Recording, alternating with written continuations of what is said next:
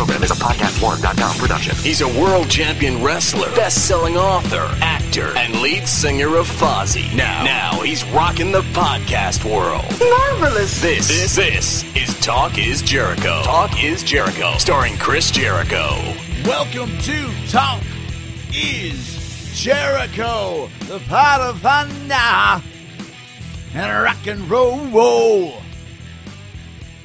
The spell you're under will be broken by Chris Jericho. And it's Friday. It's Friday, gotta get down on Friday. A remedy for your Christmas hangover has arrived. The People's Podcast is here. Let's go for a ride. How are we doing so far? Are y'all having a good time? We are just getting started.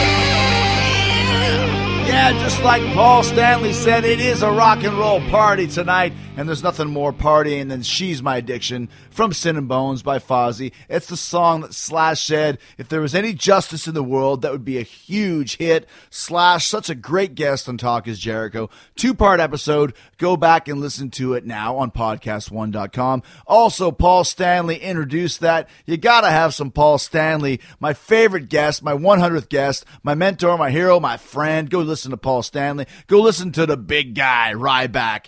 He changed a lot of people's minds from the slander that was thrown upon him unfairly, in my opinion. People love the big guy. I love the big guy. I would work with the big guy anytime, any place, anywhere. Also on Talk is Jericho. Go back and listen through Dean Ambrose, Seth Rollins, so many great stories on there and so many great guests to come. I'm doing this for you. This is the holiday season. Merry Christmas. Happy New Year. Did you like hearing Santa last week talking about the chimney sweeps? I got so much information for you on Talk is Jericho. You got to listen to every episode. And I got a special episode for you today. We're going to do something a little different for the holidays. I did a couple of one-man shows in London over the summer. I called it London is Jericho. Chris Jericho live in London. Hung out with some fans, some amazing Jerichoholics over in the UK. Told some stories, answered some great questions, had an amazing time, and I know a lot of you weren't able to get tickets to that show. It was sold out, so I recorded it on the recommendation of Kevin Smith, also a Talk is Jericho alumni who told me to record everything you do. And also, if you haven't heard the Kevin Smith Smodcast featuring Chris Jericho, which is me, go check that out as well. Kevin and I become bromance buddies. Good dude. He did my show, so I did his. Go check it out, Kevin Smith Smodcast. I'm sure you can find it online on iTunes, whatever. I was on the show. It was amazing. And you're going to hear some great stories, amazing stories from live in London. London is Jericho. Believe me, these stories cover everything. Stories from my days with WCW, my initial time with WWE, the grib we pulled on Shane McMahon, my match and time with The Rock in Japan, and all the great stories I have about that. Great Muta's involved. Okama is involved. If you speak Japanese, you know what that means. It means gay. I even answered some questions about auditioning for movies and TV, doing Dancing with the Stars, Fozzy questions, everything. You guys ask me everything you find sexy beasts in London for London is Jericho. All that is coming up. But first, I got to say thanks to my great sponsors. Let me do this for free for you for twice a week. And a big thank you to all of you Jerichoholics for supporting my sponsors. Without you and them, I wouldn't be able to do this show. And I love doing this show for you. That includes Amazon. Every time you use one of my Amazon links, Amazon kicks back a couple bucks to help us cover production costs. I got links for Amazon USA, Amazon UK, and Amazon Canada. Just go to podcast1.com. Click on the Keep Our Podcast free banner at the top of the page. Then hit the Talk is Jericho button. You get all kinds of cool stuff on Amazon. For instance, the new Fozzy record, Do You Want to Start a War? You can get the last Fozzy record, Sin and Bones, which we played, She's My Addiction. It's a great, great tune. Or you can get my new book, The Best in the World at What I Have No Idea, which people are saying is their favorite Chris Jericho book. It's the third bestseller that I've done. New York Times bestseller. I want you to read it. I want you to enjoy it. I want you to rock with me, man. You can take care of your entire holiday shopping list at Amazon. You can find everything. You can buy whatever you want, not just Jericho products. Go buy some Hulk Hogan products. Man, would Hulk Hogan ever be a great guest for this show? Don't you think? Foreshadowing. So many great things you can buy, whether you waited too long to buy your lovely lady a Christmas gift. There's still time. You can buy her a New Year's Eve gift. You got to do that on Amazon. And the truth about my Amazon links, you can buy whatever you want. It won't cost you anything extra. No hidden fees or extra charges. So if you happen to be doing some Amazon shopping, you can help out this show in the process and help me out in the process. You go to podcast1.com. You click on the Keep Our Podcast free banner at the top of the page. Then you hit the Talk is Jericho button. You bookmark it so you can get to those links in one easy click. All right. Also, so many cool things coming up. Y2J, WWE Winter Tour. All these dates I'm doing only live events. I'm not doing any TV. I'm not doing any pay-per-views. I'm the reverse Brock Lesnar. I'm the reverse Rock. I only do the non-televised events. Here's what I got coming up. January 10th, Montgomery. 11th, Mobile. 16th, St. Louis, Missouri. 17th, Vegas. 18th, Houston. 23rd, Trenton, New Jersey. 24th, East Rutherford, New Jersey. January 31st, Edmonton. February 1st, Calgary, Alberta, Canada, home of my cousin Chad, Wise cousin Chad, my best friend Speewee. February 7th, Jacksonville, Florida. 8th, Canton, Ohio. 14th, Tampa, Florida. 15th, Fort Myers, Florida. 27th of February, Madison Square Garden, my favorite arena, my lineage, Ted Irvin, Chris Irvin, Chris Jericho. We've performed in that arena he started there. He got traded to the Rangers in 69. So 69 to 2014. This will be 2015. We've been there for, I guess, 45 years. Yeah, the Irvins have dominated Madison Square Garden for 45 years. I'm excited to go back. February 28th, Toronto, Ontario, and March 1st, Buffalo, New York. That is all the shows I'm doing on the Y2J WWE Winter Tour. I want you to come join me. Come check me out. WWE.com for all of the upcoming dates and information. Then, Cinderblock Party World Tour. We're going in March.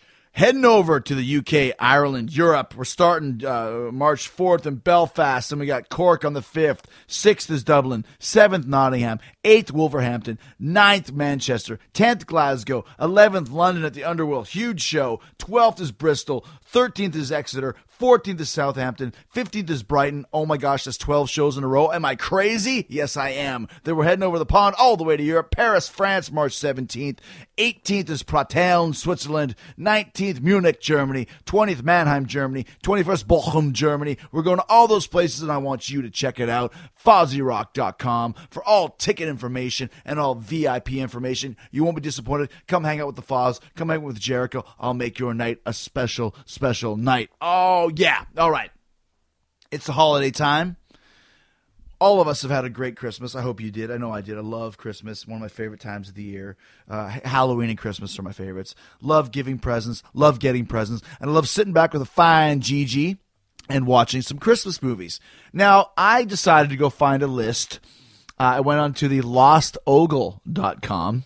Okay, one of the most fine places you can go, apparently, to get movie reviews. And I was looking for the worst Christmas movies. Okay, and the guy who wrote this says, before we begin with my ranking of the worst Christmas films, here's the parameters. These movies must have had a theatrical release. No ABC Family specials or straight-to-home video crap here. Okay, so Miz's movies are out of this. Oh, come on. I love Miz. I love Miz's movie. Was it called The Christmas Miracle? Go, Christmas Bounty. Go watch The Christmas Bounty on ABC Family. Miz should win an Oscar. He's my favorite guy. I love him. He's the best. Okay. These movies must be somewhat current. That Santa takes down the Martian's masterpiece from the 50s is funny to reference, but who's actually seen it? Okay. Remember, these are bad movies. That's why there's no mention of Home Alone or Christmas Vacation, Trading Places, or Die Hard. We'll debate good Christmas movies some other time. All right. I realize this list might be pretty controversial, but take it to the comments, moles. Once again, these are not my opinions. I'm just reading somebody. Number 10, worst Christmas movie, Elf. Now, I could be one of the few people that doesn't like Elf as much. I find it a little bit cheesy. I love Peter Dinklage as the little person, and Will Ferrell gets him really mad. But James Caan didn't really dig Elf, okay? So a lot of people do like it. I'm not one of those people, so I will put this on the list of my least favorite Christmas movies. Okay, Christmas with the Cranks, hated it. Tim Allen, Jamie Lee Curtis, kind of crappy. They hate Christmas and they want to avoid Christmas. Only cool thing is, remember, Dan Aykroyd plays the neighbor who loves Christmas.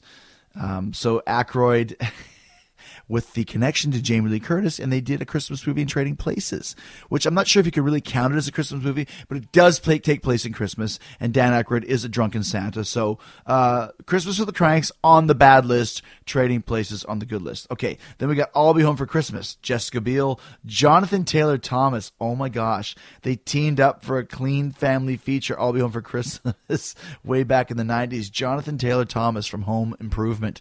Wow, people loved him. Whatever happened to old JTT? He was on the cover of all the teen magazines, man. But suddenly he's disappeared.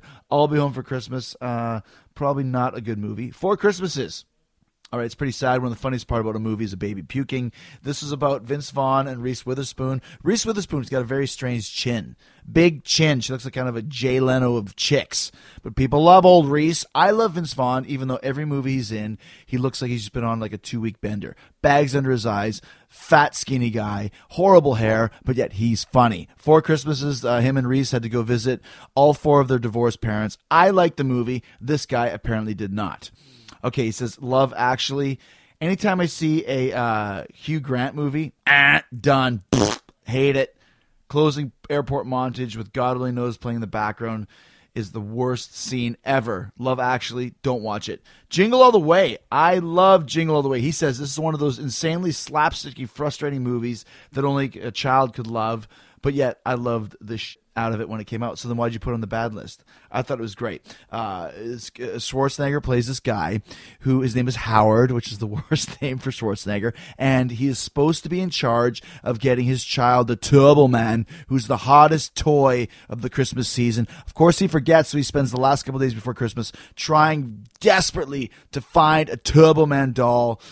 So many great quotes in this. I'm not a pervert. Put the cookie down. Put the cookie down. And then, of course, Big Show as a evil giant Santa getting in a fight with Howard / Schwarzenegger. And Sinbad is in there, and then it ends up just falling apart in the last act where Schwarzenegger actually becomes Turbo Man, and Sinbad becomes the supervillain and chases after Turbo Man, and then poor, what's his name, Bounty or Bartholomew or whatever, the Turbo Man's a sidekick, and nobody wants to buy Turbo Man's sidekick, and Turbo Man, so bad, and also known for Jake Lloyd, Anakin Skywalker being in this movie. Dad, I want a Turbo Man. Anyways, this guy doesn't like Jingle All the Way. I love it for the one line specifically. I'm not a pervert. Plus, Phil Hartman is in it. Amazing, amazing guy. Another one, number 4, Surviving Christmas, one of Ben Affleck's numerous stink bombs of the early aughts. I regard pretty much anything James Gandolfini was in, except for this. Yeah, Surviving Christmas, don't know it. Not a huge Affleck fan. I like some of his movies. I like the movies he did with Kevin Smith. Those are good. And I'm sure he's going to be great as Batman. Batfleck. People are pissed off, not me. All right, Fred Claus, Vince Vaughn again. Maybe Vince Vaughn's going to destroy Christmas. He plays Santa's screw-up brother and steals the title from Tim Allen as the cheesy holiday movie champion. There is a rollicking dance party with a bunch of drunk elves, so Fred Claus is not bad. Danny DeVito and Vince Vaughn together. How could you go wrong? How could that be bad? Well, apparently this is bad. I've not seen Fred Claus, but from the review, apparently you should not see it either. All right. Then we go to Deck the Halls. What is this? How is it that one of the world's coolest teenagers grew up to be one of those painfully awkward adults? In my mind, there's Ferris Bueller and there's Matthew Broderick. Zero relation. Deck the Halls. Kristen Chenoweth is in it. Apparently her boobs are nice in the movie, but Deck the Halls, don't care. I do like Santa Claus 3 because Martin Short is in it, and I love Martin Short. I think Martin Short is a comedic genius. I want Martin Short on this show. I want Martin Short on this show. I want Martin Short on this show. I want Martin Short on this show. I want Martin Short on this show. I want Martin Short on this show. I want him on this show. Yeah, yeah. Okay, so number 1, the worst Christmas movie according to this guy, Jack Frost. That's where Michael Keaton apparently gets turned into a snowman. In good faith, I can say I don't understand anything about this movie except for the snowman suit was made by Jim Henson Studios. That's the only redeeming quality. Listen, man, Michael Keaton in any movie is good. I haven't seen Jack Frost. Probably don't want to see it, but I do want to see Jack Frost played by Martin Short in Santa Claus 3. I want Martin Short on this show. I want Martin Short on this show. I want Martin Short on this show. And Merry Christmas. All right. Good times. Great taste. London is Jericho. Chris Jericho live in London coming up. Talk is Jericho. So, ladies and gentlemen of Leicester Square, would you please welcome back to the stage the sexy beast, the king of the cowbell, the Ayatollah of rock and roller, Y2J, the best in the world at everything he does. Ladies and gentlemen, please welcome back to the stage Chris Jericho.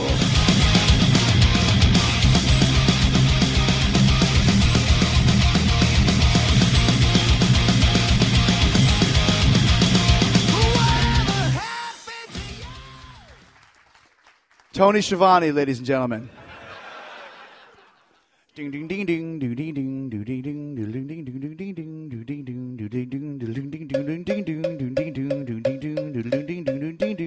ding ding ding. Oh, my time has come. Oh, my time has come. People, don't you fear the reaper? Baby, don't you take my hand. People, don't you fear the creeper? Come on, baby, take my hand. La la la la la, ding ding ding ding ding ding ding ding ding ding ding. La la la la la.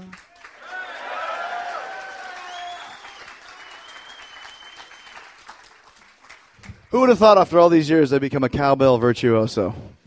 Who's got some questions? Where, do you Oh, want to- but where, yeah. where should we start? Should we start this How time? about right there? He We'll was start over first. here. He was This first. gentleman here. So for everyone else's benefit, what was it like transitioning from WCW to WWE? What was the difference in the locker rooms? Well, I grew up as a big WWE fan. I never aspired to do anything but work there. I wanted to work in Japan and work around the world, but it was all with the goal of getting to the WWE. Because when I was a kid, there was really no internet. Obviously, there was no dirt sheets. All there was magazines and what you saw on TV. And all we got in Winnipeg, represent Yo, was WWE, and it's like, I want to do this. I wanted to be the Intercontinental Champion. That's all I wanted to do. I wanted to be like Ricky Steamboat. If I could just do that, it'd be so cool.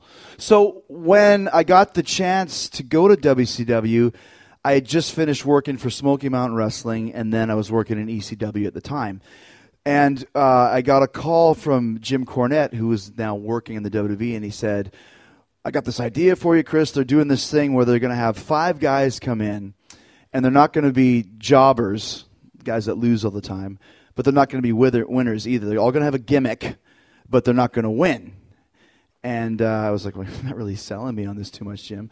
And he's like, so it was like there was the Pug, and there was T.L. Hopper, the plumber. Back in the 90s when everyone had to have a job gimmick, a vocation. You know, there was a plumber and a garbage man and a policeman. And there was Salvatore Sincerely, and I think Louis Spicoli was one. And then there was the Goon, which was a hockey player who came to the ring with boots that looked like skates. They had like a blade on them type thing. And I'm convinced that I was earmarked to be the Goon. Hockey guys, Dad played hockey, he's going to be the Goon.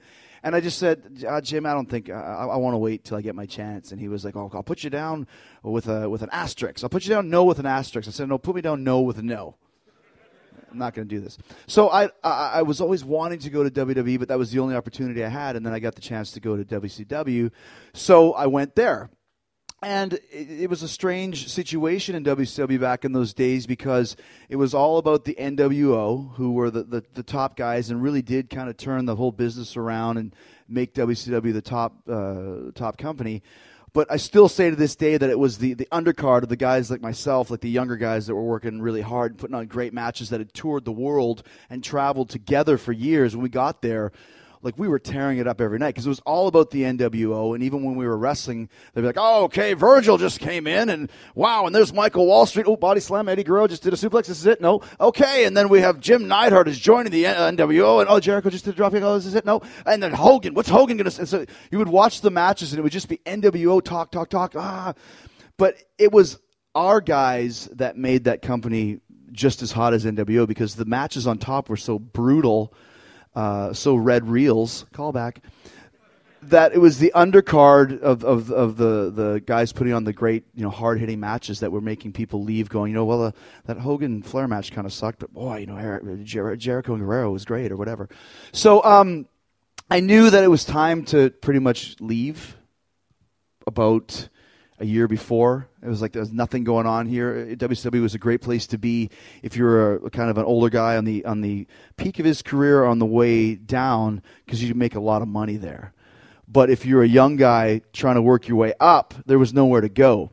Because I used to call it like the Indian caste system. You would come in at a certain level and just stay there because of what they paid you. You would only get paid whatever your contract was. So if you were making, $50 and Stevie Ray was making $500, there's no way that Jericho's ever going to beat Stevie Ray because he's making more. So that's kind of when I was like, it's time for me to get out of here. I got to go. I had a friend of mine that was working there at the time that had a connection with Vince Russo. So Vince Russo was told my friend that if Jericho wants to come to the WWE, I would love to have him. He's perfect for the company. And that's like, oh, this is great. This is all I needed to hear. And this was at Christmas time of 97, so I still had a whole year and like 5 months on my contract in WCW. But I was like, I want to go, I want to do this. So I had like the secret phone conversation with Russo where the WWE flew me to New York to go to Vince's house. Now this is back in, like I said, 97, 98. Now, listen how crazy this is. So I'm like, okay, I'll go. So they gave me the ticket, which wasn't first class, by the way. I was like, this cheap bastards. Not that I'd ever sit in first class at that point. I just thought, WWE. They're like, so I fly to JFK Airport, and Vince's limo driver is waiting for me with a sign that says, Mr. Smithson. And I was like, Mr. Smithson. And they had told me, you will be Mr. Smithson. Like, it's the secret name. I was like, Smithson? Can I be like, like Knoxville or something cool like that? Like Murgatroyd or something? Not that Murgatroyd is cool, but. So I get there and he's standing like, I'm Mr. Smithson. He's like, come with us. They whisk me away into Vince's limo and drive from JFK all the way up to the famed Stamford, Connecticut. Drop me off, and it's like, here we are at Vince's house. And I'm like, I'm going into Vince McMahon's house. I'm a nobody for WCW. Don't even know what the hell I'm doing here. Like, why am I here? Like, what am I doing? So I walk to the front door, and I'm like, door opens up. Hey, Chris, I'm Shane McMahon. And I'm like, no shit. Hi. And I go inside, and they take me into this, there's a door, and I walk through this hallway, and like there's this big, giant table, and sitting at the table is Jim Ross, Bruce Pritchard, Vince Russo, guy called Ed something or other that was one of the writers, guy called Bill, and then Vince McMahon just sitting there. Chris, come on in. How are you, pal? Never met the man before in my life. Have a seat.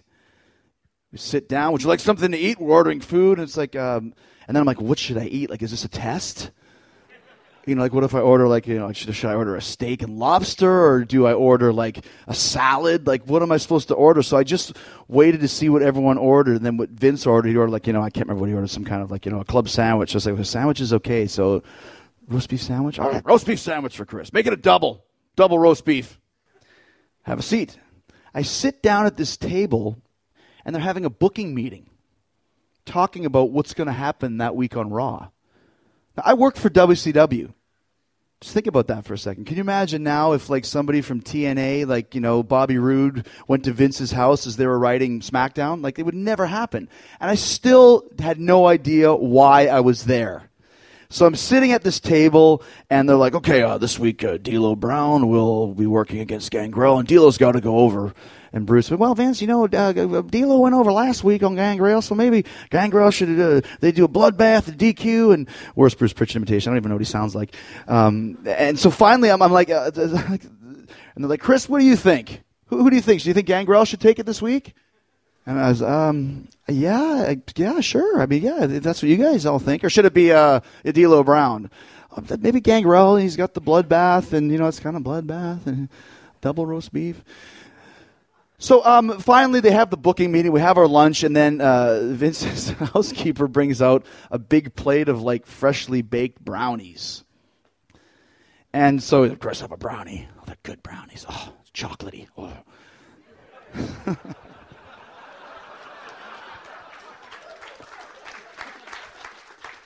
You're never supposed to laugh at your own jokes, but that's just funny. Chocolatey.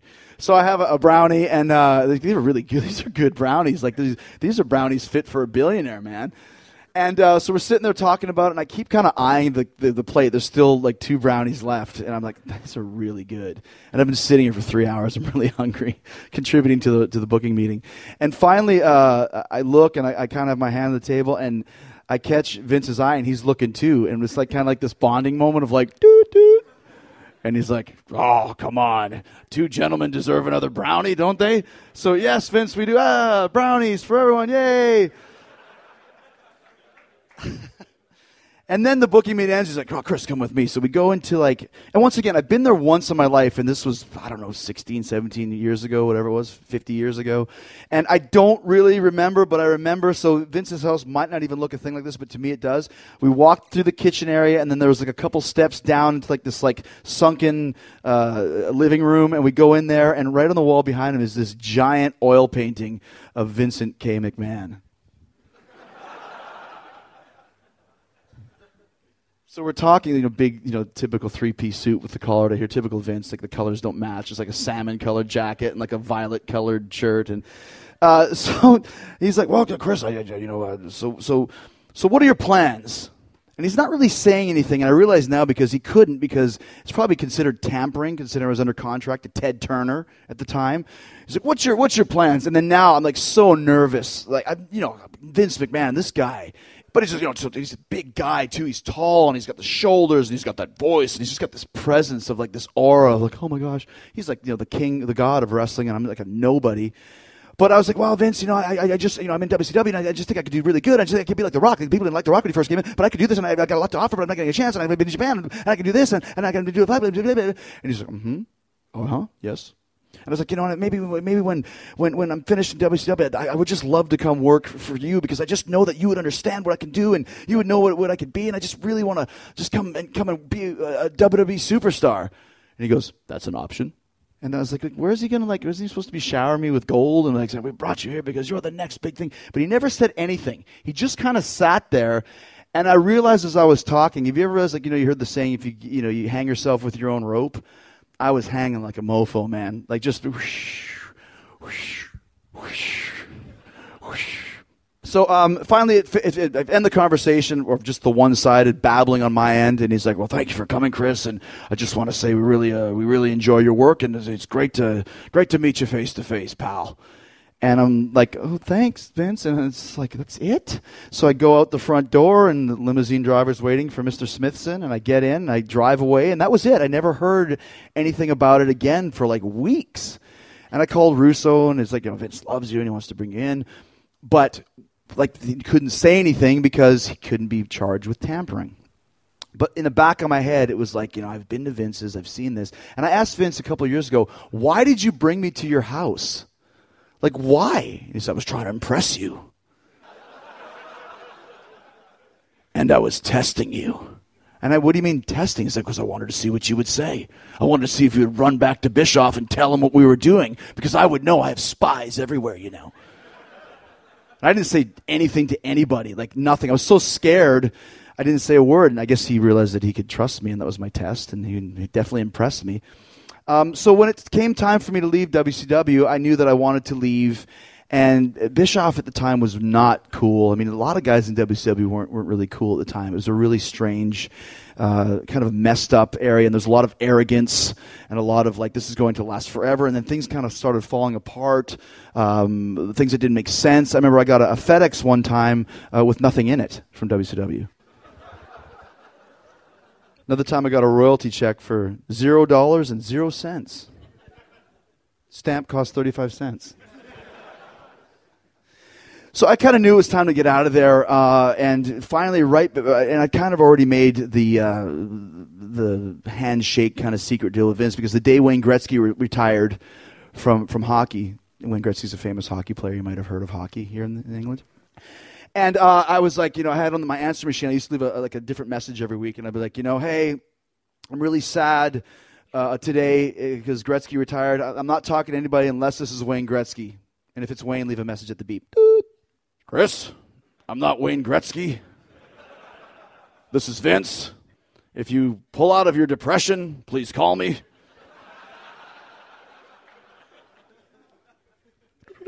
Vince. You like Wayne Gretzky, huh? Canadian, of course, man. Oh, Canadians. So he would always call me Canadian cool. Like, look at you with your scarf and your vest. What is that, Canadian cool? I'm like, you're the one wearing Bermuda shorts and a plaid open shirt, man. And a pompadour in 2010. So finally, he's like, we just want to let you know when your contract is done. We'd be happy to have you. I want to have you negotiate with Jim Ross. He said, no matter what happens, if you are interested in possibly doing this, don't cause any problems on your way to WCW. Do whatever they tell you to do. Trust me, there's nothing they can do to hurt you. And I was thinking, wow, what could they going to do? Make me lose to everybody, or take away my music, or make me a jobber, or whatever it is. And I learned from WCW that no matter what you do or wherever, if you get 1 minute of time on TV, you make it work and make it good. So I was ready. I was like, if they pull my music, I'll just come to the ring with my own little portable speaker. If they make me lose all the time, I'll just I'll leave the ring and just walk away, or I'll do whatever I'm told, just make it the best, whatever it was. Because Vince had told me, no matter what they get you to do, just do it. And Bischoff was trying to re-sign me at the time, and when I wouldn't sign the contract, he just suspended me for 4 months with pay. I was thinking that he was going to do a hatchet job at a burial, and Chris Jericho's a pedophile or something. He suspended me with pay, and boy, did he teach me a lesson. Wow. So that was basically how I left WCW. And just to finish this up, and I don't even know if I answered your question, but it doesn't matter. It was a damn good story either way. My first night in, before I made my debut against The Rock in Chicago, which you saw a little bit of there, I came in a day earlier in Detroit for, it was called Sunday Night Heat at the time. And Vince, come on, pal, sit with me at gorilla position. Like I said, whatever, he was laying it on thick to impress me. And I was sitting at the gorilla position, and the main event of Heat that night was Big Boss Man against this guy called Meat. His name was Meat. And Meat's gimmick was that he was a stud, and he actually had Calvin Klein underwear-looking tights that he wore to the ring, and actually had a waistband on, like if you were wearing underwear in the ring. And he had Terry Runnels and this girl Jackie, and they were called the Pretty Mean Sisters, initials PMS. That's exactly what they were called, PMS. So Meat had made PMS mad, so PMS spiked Meat's water with a Viagra. So Meat drank the Viagra-spiked water, and then right before his match with Big Boss Man, he had a huge hard-on, which they stimulated by putting a dildo down the front of his underwear tights. This is real, on TV. I'm watching this for the first time in WWE. The finish was Big Boss Man hitting Meat's boner with his nightstick.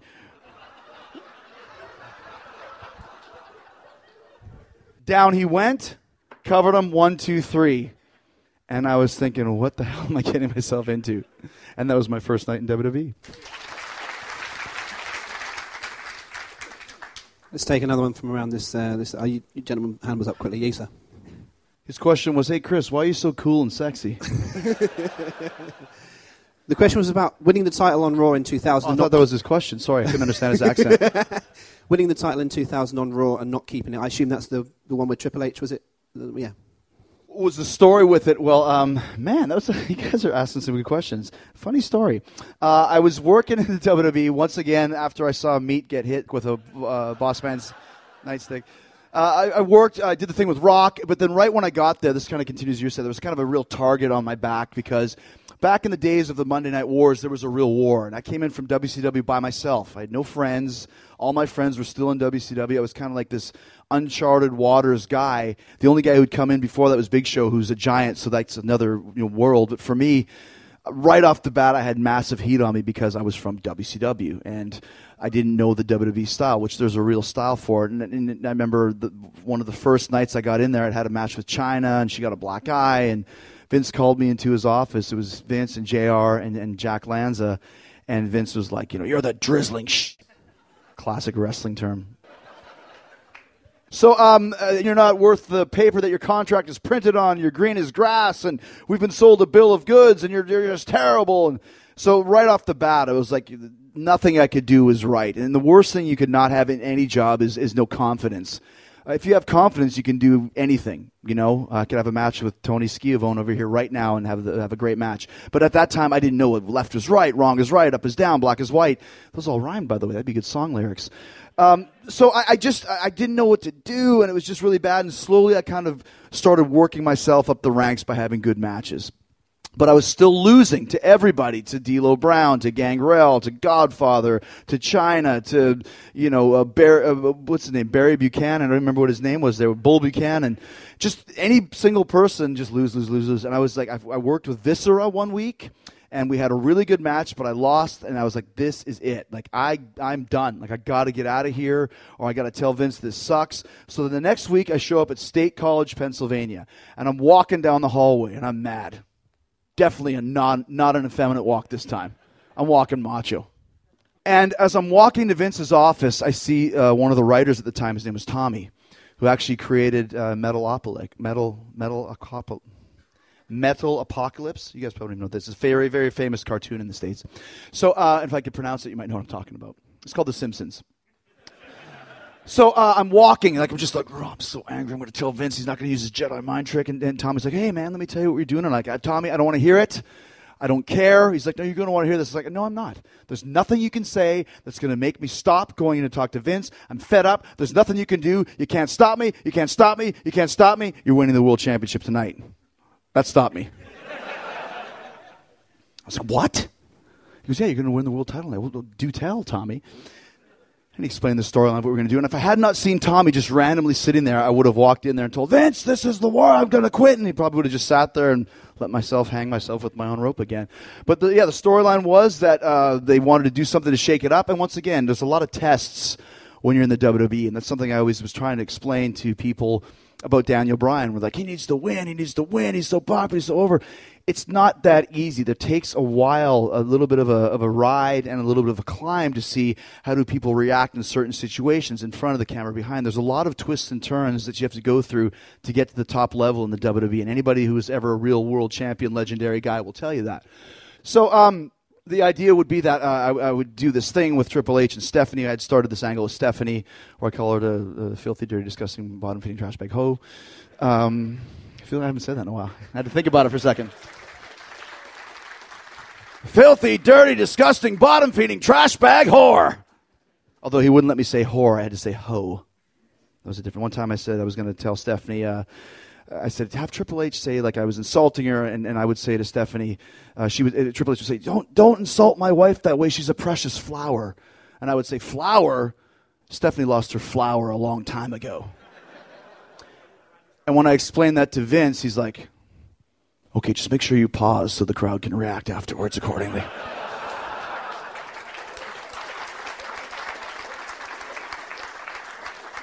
If you're going to call Vince's daughter a slut, just make sure you get a crowd reaction and give them time.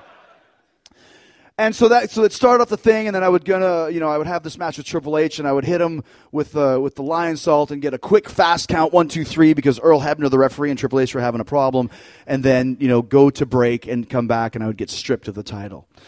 So I just couldn't believe it. Like, wow, this is so great, and I just can't believe this is my chance. But I was like, why would I give up the title? Like, why would I do that? So I went to talk to Vince. And he's like, it's part of the story. And he said, it doesn't matter. You're going to end up having the title again sometime. And I was like, wow, really?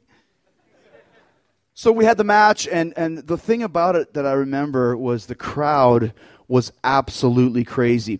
Things have kind of changed where people have seen so much now. It's a little bit, they're kind of used to it, and things have changed over the last 10 years. If you go back and watch that on YouTube, watch how the crowd just goes ballistic when I beat Triple H. And I'm not exaggerating. This isn't like wrestling. I caught a fish 20 feet long. This is actually like real legitimate. Like people just went nuts for it because they were waiting for somebody new to come in. And when I beat him for that title, they just went insane. Now, even though I had to give the title back, that was the test. How does the crowd react?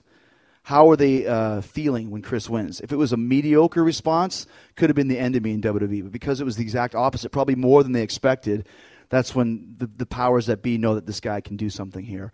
And I remember I came back through the curtain and I looked at myself. There's a full-length mirror that you can put baby oil on and fix your hair. And I put the title on. I just looked at it.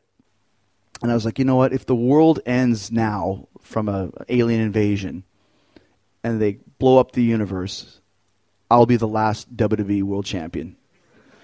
And I can live with that. And then I went out there and, you're stripped of the title, and I had to give the title back. And then people forget that later on that night there was a six-man match, and I actually got pinned by Triple H. So by the end of the night I was just getting pinned again. But it didn't matter because the test had been passed, and they knew that they could do something with me at that point.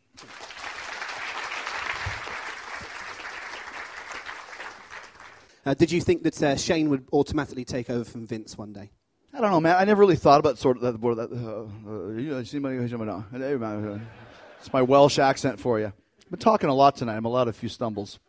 I never thought about that stuff because, at the time I was just trying to do the best I could with my own stuff. And I think one of the reasons why I've lasted as long as I have and all the stuff that I've done is that I care about what I'm doing, make what I'm doing the best it could possibly be, and kind of don't worry about anything else. I do always remember thinking that Shane was a lot like Linda, Vince's wife, very friendly and outgoing and happy and nice, whereas Stephanie was always kind of more like Vince, more reserved, a little bit more of a wall in front of her, a little bit more intimidating. Shane was always one of the guys like, hey, how are you? Whereas Stephanie was always kind of more, like I said, you didn't really know what to say. Even when I was working with her, she was really cool, but still, there was always a little bit of an edge to her. So in that case, I can understand why Stephanie was kind of more in line to it. I remember we went to Thailand, and not Thailand. We went to Japan, Malaysia, and Singapore back in 2001, right after I won the Undisputed Championship by beating The Rock and Stone Cold Steve Austin the same night.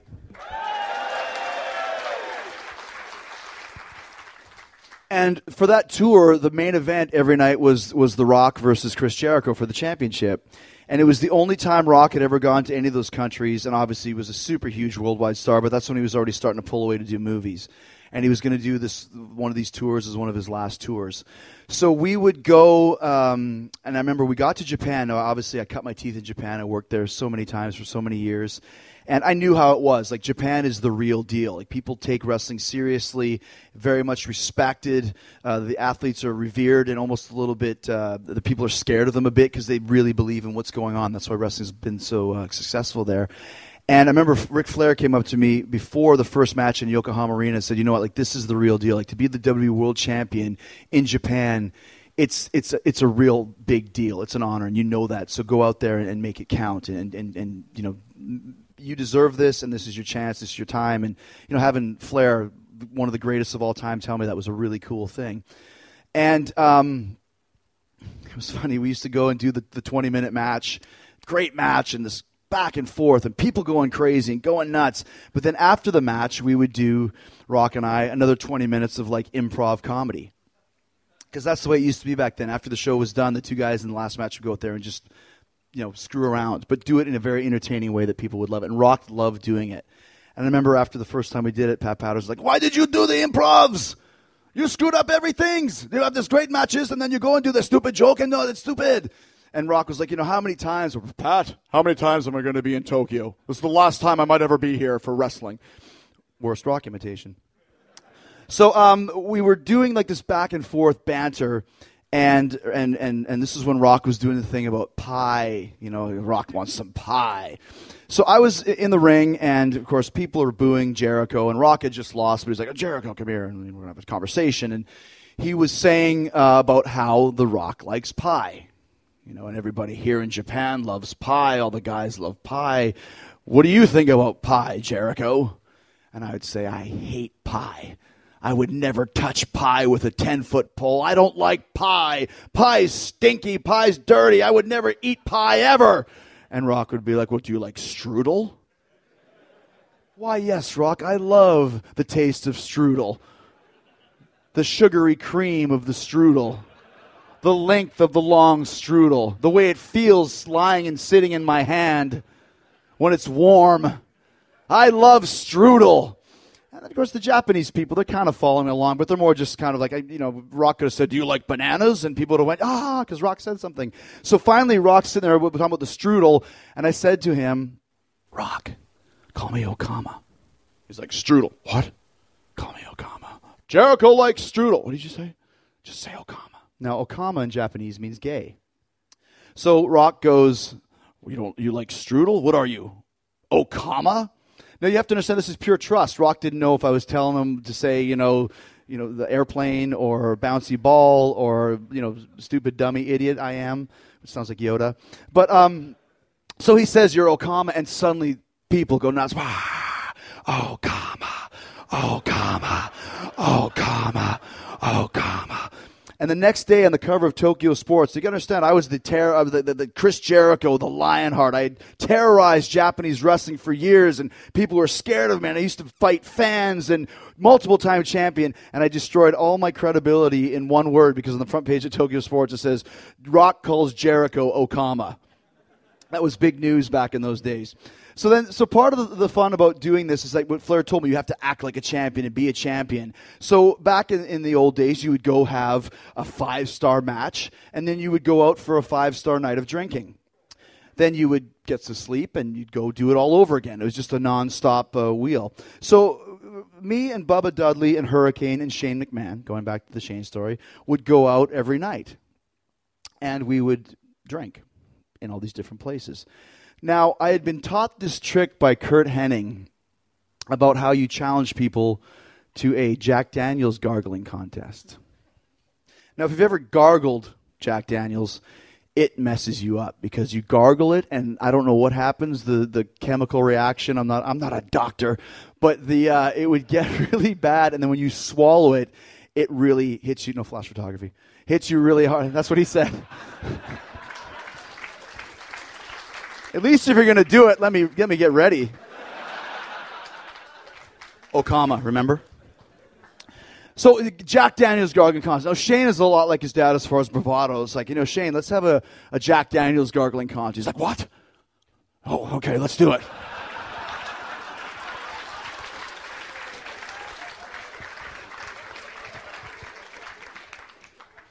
So he gets to Jack Daniels and he drinks it. And we time it 10, 9, 18 seconds, Shane. He's like, all right, 18 seconds.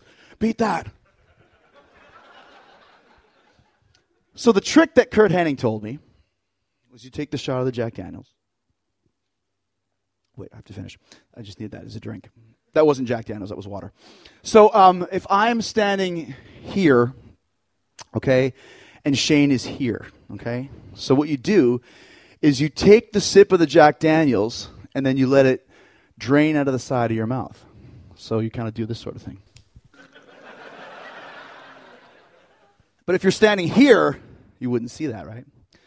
So I did that and let all the Jack Daniels come out and kept going 30 seconds, 40 seconds, 50 seconds. Then I jump, and Shane's like, 50 seconds. Give me some more. He drank it. 61 seconds, 61 seconds. My turn again. I'll get wet for you guys. What the hell? Sunday night.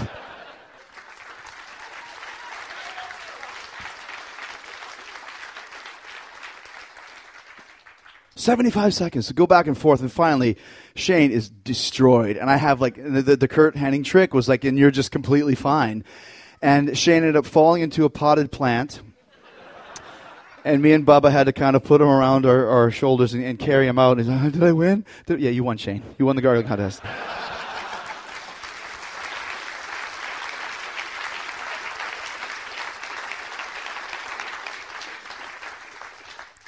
Over there, yeah.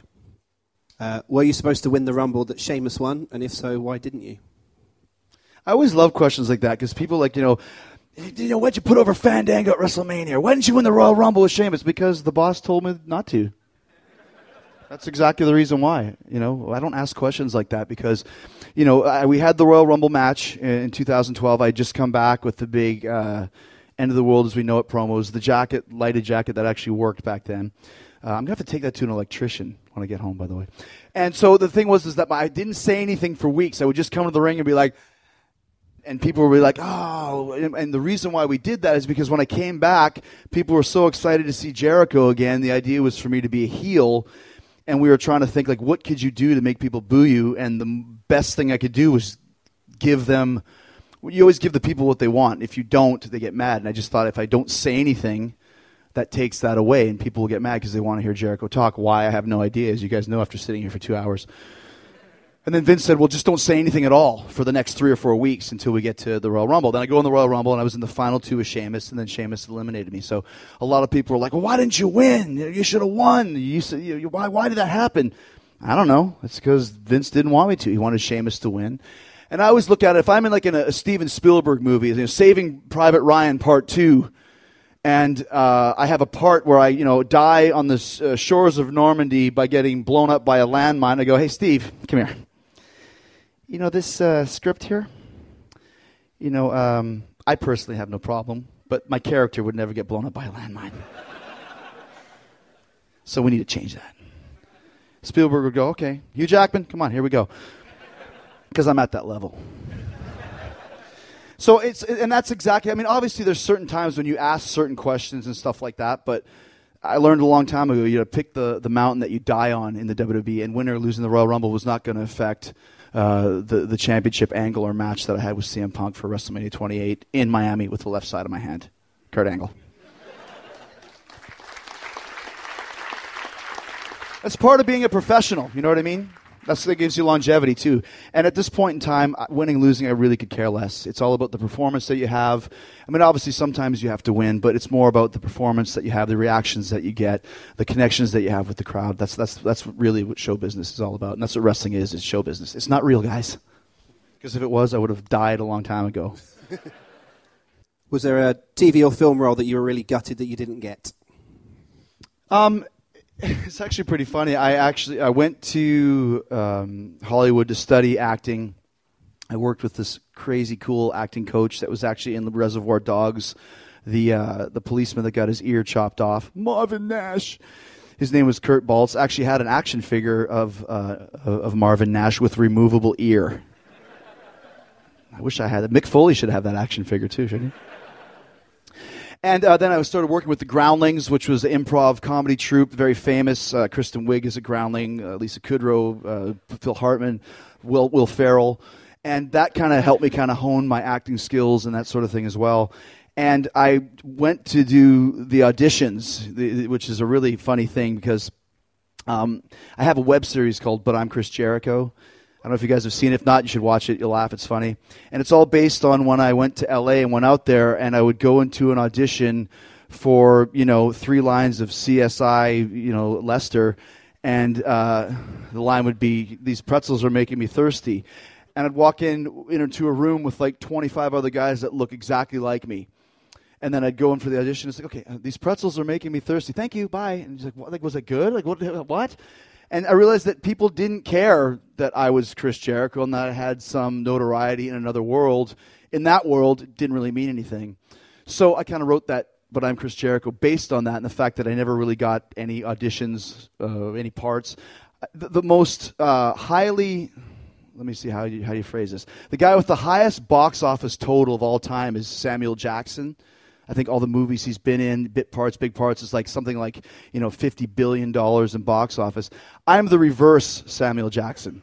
I've got like minus $400 million in box office of movies that I didn't get the parts to.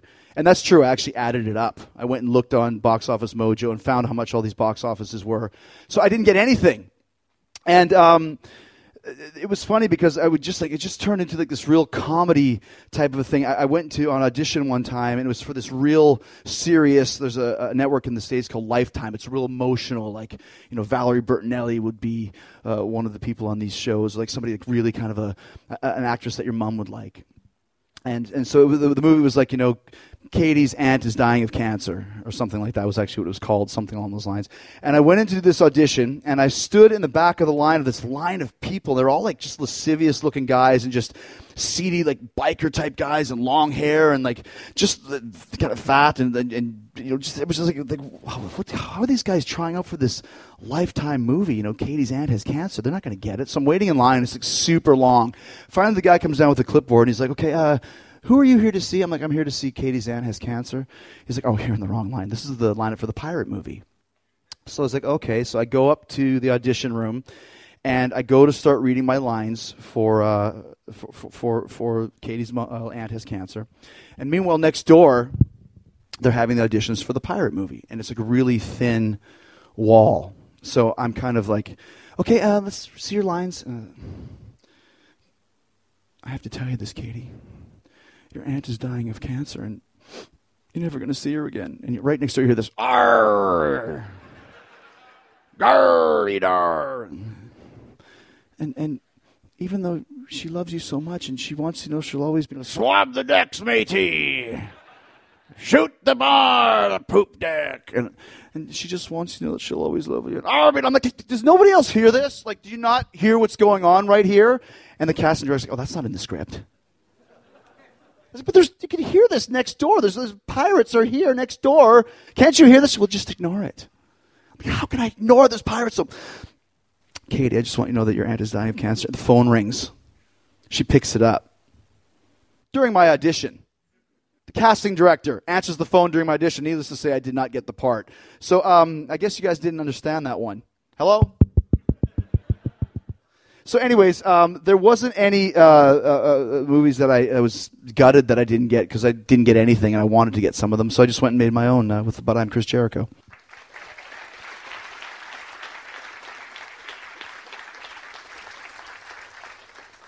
Okay, yeah, you, sir.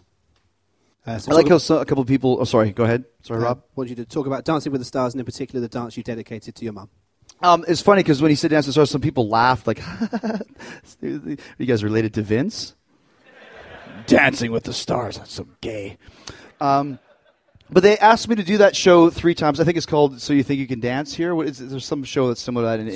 Strictly Come Dancing. Strictly, that's right. Yeah, when the guy Len Goodman is from here, obviously. And they asked me to do it like a couple times. And I just was like, I don't know, dancing like dancing like you guys.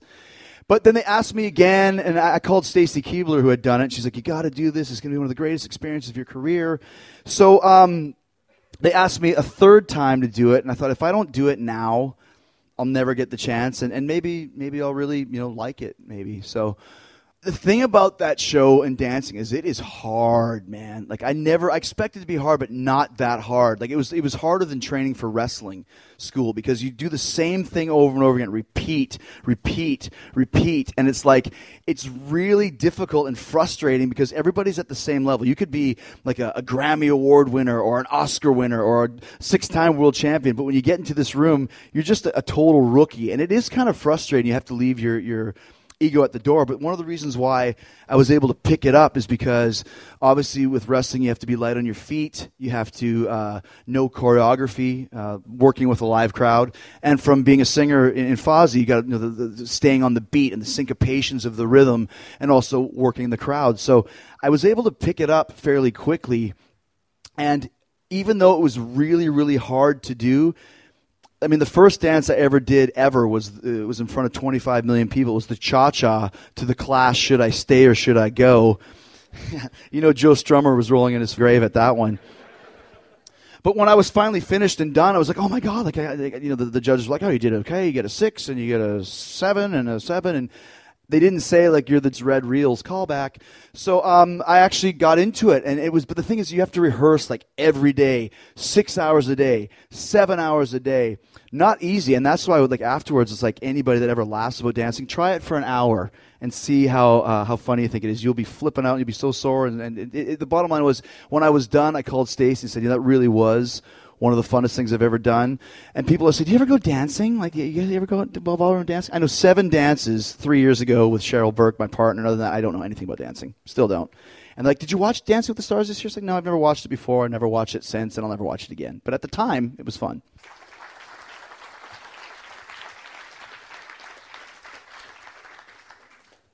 Okay, well, that's in the red shirt there. Yeah. Is there a wrestling moment that's involved other people that you'd like to insert yourself into? Like I said, I'm happy pretty much with me. I don't ever think about stuff like that. Just the experiences that I've had and the things that I've done, and it's more like the people I respect. Like I guess if anything, I wish I could have worked with the Undertaker more. We only worked a few times, but both times they were just really, really amazing matches. And I mean, I always called him the Fonz of the WWE, like the coolest guy, and definitely like the locker room leader. I remember one time we had an Elimination Chamber match. It was Elimination Chamber is like it's a cage, and there's 6 pods, and you sit in your pod and wait until the door opens, and then you come out to the ring. And we were all waiting, and Undertaker's entrance was coming up. And as he walked out to the ring, like this, let me tell you this: as a performer, when you hear that Undertaker bell go off, as cool as it is as a fan to see it, when you're in the ring knowing that he's coming out to beat your ass, it's very intimidating. Gong, gong, and then the lights go out, and he comes walking out, kind of like that undead Terminator type thing, and he's got the hat on. So he's coming out to the ring, and I'm in my pod, and I can see I've got a bird's eye view of the stage, and he has pyro going off, and as he walks down the stage, pyro goes off in his face. He goes over here, pyro goes off over here. He goes over here, and a 3rd time, pyro goes off again. 3 times he got caught in the pyro. I don't know why. I'm not sure, but he started basically running, and his long jacket had melted, like if you light a plastic cup on fire, just like this. And it was completely melted up to about here. And he came in the ring, and you could see him kind of stalking the pod, because he was the last one to come out. 20 minutes, and he was burned. Like he was pouring water over his head, and you could see like it was bad. It was like James Hetfield getting caught in the fire back in '91. Like you could see like this is not good. So finally, he comes in the ring, and it's only me and him in there, and he got a feed for him, and he's punching me and stuff. I said, I don't really know how he's doing. And at one point, I knocked him down, and I covered him. You could see like where his singlet was here, this was all pitch red, and the skin was bubbling. Like, it was 3rd-degree burns. And I was like, this is the toughest dude ever.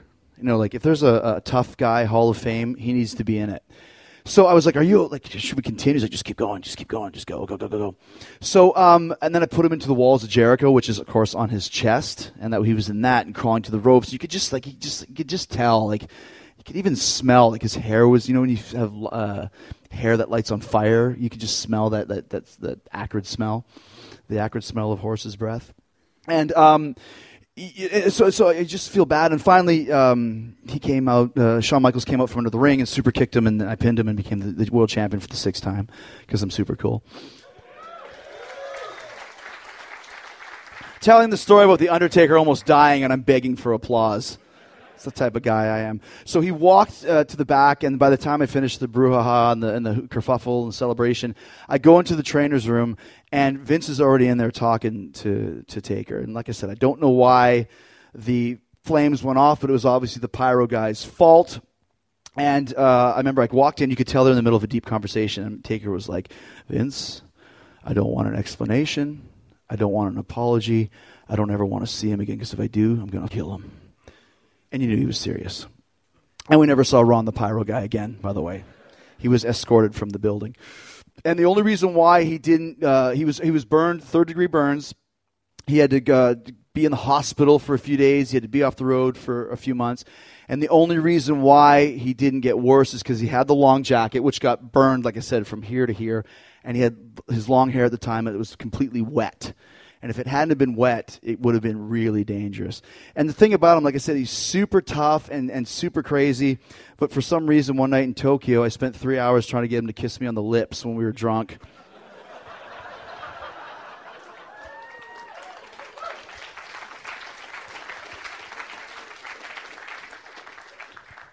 He didn't, but he let me kiss him on the cheek.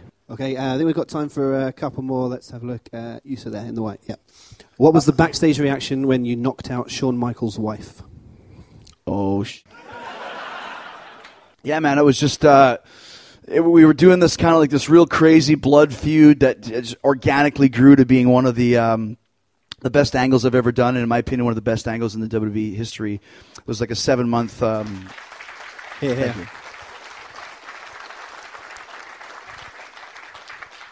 And we just came up with this idea that, Shawn was going to retire at SummerSlam, and he was going to bring his family into the ring, and they were all going to announce together that he was going to talk to my wife and my doctor, and I can't continue because I'd beat him up so bad, and he has to retire. And then I was going to come in the ring and interrupt him and make everybody tell everybody, Shawn, that I'm the reason why you retired. And he's like, no, you're a piece of crap. And so finally I was going to go to punch him, and he was going to move out of the way, and I was going to hit his wife.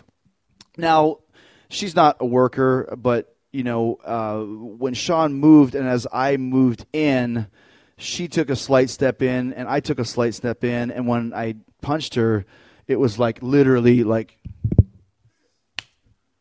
you felt that. Like I felt like a grape, like punching a grape, like the splitting, like type of a thing. And as soon as it happened, I was like, oh, fuck. Like, what do you do, right? And I remember Vince told me before, like, don't celebrate when you punch her. Just, like, sit there like, oh, hey, it wasn't my fault. And that's basically what I was doing for real. And then, of course, Shawn goes to her, and there's blood coming. Like, I don't know, did I break her nose? Did I knock out her teeth? And just a horrible feeling, even worse knowing that I'm going to have to go backstage and Shawn is going to be there. And, if he wants to punch me, I'll let him punch me. If he wants to kick me in the plums, I'll let him kick me in the plums. Like, I don't know what he wants to do here. So I go to the back, and he's just, like, weeping. And he's like, oh, I never should let this happen. And I never should have let this happen. And why did this happen? I'm like, I'm sorry. And he's like, this never should have happened. I don't want to do this anymore. And I was like, I'm sorry. I don't want to do it either. And she sat up, and she's like, she's like, is that all you got, Jericho?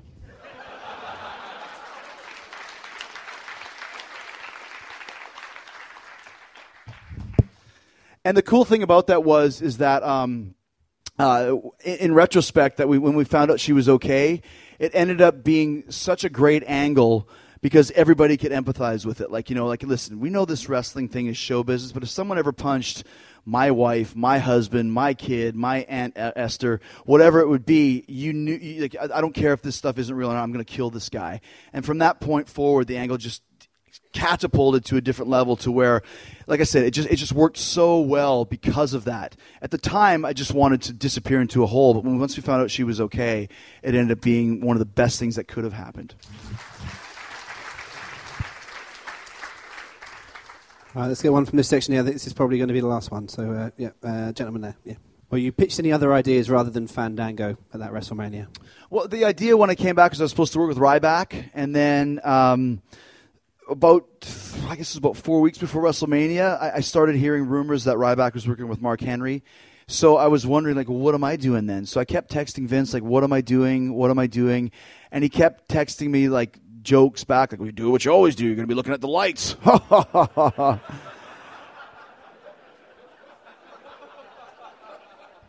And I was like, okay, the fact that you're texting me bad jokes tells me that you think I'm going to hate this idea. And so once again, he goes into Vince, Jedi mind trick. Well, we got this. We're doing this thing now. We got all these young guys coming in. Big E's going to be on the show, first time ever. The Shield is going to be on the show, WrestleMania for the first time ever. We've got Cesaro, first time ever in WrestleMania, and I got this kid called Fandango. And I was like, don't even say it, man. Don't even say it. And he's like, no, it's going to be great. And, you did Dancing with the Stars, and it's going to be. I'm like, what does that have to do with anything?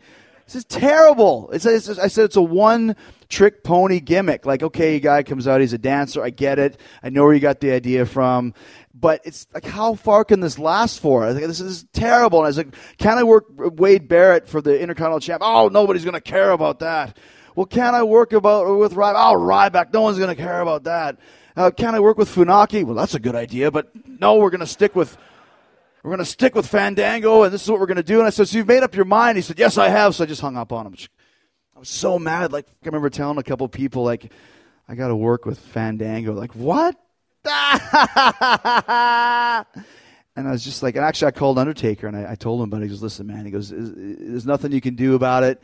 It's Vince's new guy, new shiny, new toy, and he believes in it. You got to roll with it, man. He goes, I worked with Giant Gonzalez at WrestleMania, and I worked with, King Kong Bundy at WrestleMania. That's the thing. People think about the Undertaker streak. It wasn't all 5-star matches. There was mostly stinkers until about the last 5 or 6 years. So I said, you're right, Fonz. I believe what you're saying. So then my goal at that point in time was, okay, how can I take this guy that nobody knows with kind of a real marginal gimmick and make him mean something? And I've only got 3 or 4 weeks, so I kind of came up with this game plan where I said, well, okay, maybe if I need people to start knowing his identity. So the best way to do that is by screwing up his name. If I screw up his name a bunch of times, then people will start knowing that he's Fandango. So I said, Fan Dodge Durango and Fan Mango and Scaramouche, can you do the Fandango? That sort of thing. And then people would laugh, and he'd say, my name's Fandango, my name's Fandango, my name's Fandango. So we'd get in your head that people say, okay, we know his name is frickin' Fandango. So then he automatically starts meaning something. And then it was every week I said he has to lay me out and beat me up every week. So, so I would have him beat me up and hit me with his leg drop from the top. And the one week, it was like, well, you need to get the upper hand this week. I was like, no, he needs to beat me up every week because no one knows who this guy is. They've never seen him work. They assume that I'm going to kill him, and they don't know any of his moves. So when I do a match with them, how can I get any reactions on any kind of false finishes when they've never seen anything he's done? So I figured if I can get that leg drop from the top over, at least people will know what it is, and I can start messing with it for the false finishes and make it a better match. So I had him lay me out every week, and then when we actually did the match, he beat me. And then the thing about it was the next night at Raw in Meadowlands. Now, the show after Raw is always amazing with crowd reactions because people just do whatever they want. I'm sure some of you might have even been there. But it's not just because it's UK fans or it's just people come to WrestleMania and they're hardcore fans. And they come from around the globe, from all across the States and Canada. Tons of people come from the UK. Tons come from Australia, whatever. So the night after Raw, you're taking 70,000 people and whittling it down to 20,000. And these are the real hardcores. And the night after WrestleMania, when people were laughing at first when I was told I was working with Fandango, he was the most over guy on that show. People were dancing to his song. They were singing his song. They were yelling and screaming all night long before he even came out. Fandango, Fandango, Fandango. And I'll tell you what, man, I'm taking full credit for that because And the best thing of all is I got paid the exact same amount of money for working Fandango as I did for the championship title match I got with CM Punk at WrestleMania 28 earlier in the year with my jacket, with the left-hand side of my body, and with Kurt Angle. Guys, thank you so much. Thank you so much, man. All right, I hope you got some laughs listening to me speaking in London at the Leicester Square Theatre at London is Jericho. Chris Jericho live in London. I hope you heard some stories you hadn't heard before. I had a great time doing that show. Hope I can do more of these in the future. Let me say thanks to you for listening. Thanks to you for schwaz on my podcast. I know there's thousands of podcasts you can schwaz from, and you schwaz mine. I appreciate that. Thanks for the support, and thanks for supporting Talk is Jericho by doing all your online shopping through my Amazon links. You know what I'm saying. It's the easiest way to support the show. One of the reasons every time you use my Amazon links, Amazon kicks back a little cash to the show so we can cover production costs, bandwidth costs, cowbell costs, so many costs. All you got to do is go to podcast1.com. You click on the Keep Our Podcasts Free banner at the top of the page. Then you click on Talk is Jericho. You see all three of my Amazon links: Amazon UK, Amazon USA, Amazon Canada. You can buy anything you want on Amazon. Buy the new Fozzy record. Do you want to start a war?